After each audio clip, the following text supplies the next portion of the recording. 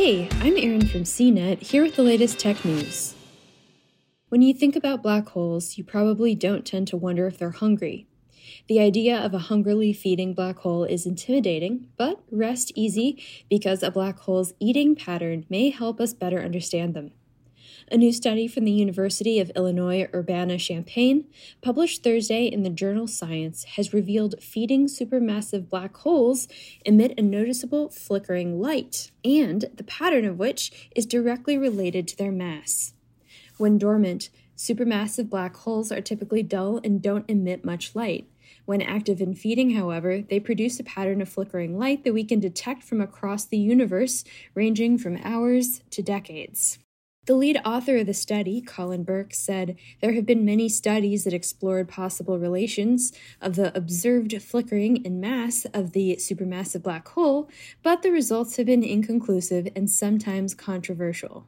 The team, led by Burps, analyzed the variability patterns to identify a characteristic timescale, allowing them to equate the flickering patterns with the mass of a supermassive black hole.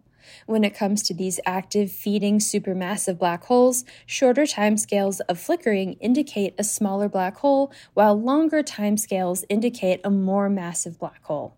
The researchers described the flickering as the black hole equivalent of a burp. When we're infants, we typically burp a lot more. Adults, however, are able to hold in that burp for longer. It's the burps that could help us come to terms with the relative sizes of not only supermassive black holes, but also accreting white dwarfs and, hopefully, intermediate mass black holes, or IMBHs, which are thought to have formed throughout the history of the universe but are rare and hard to find.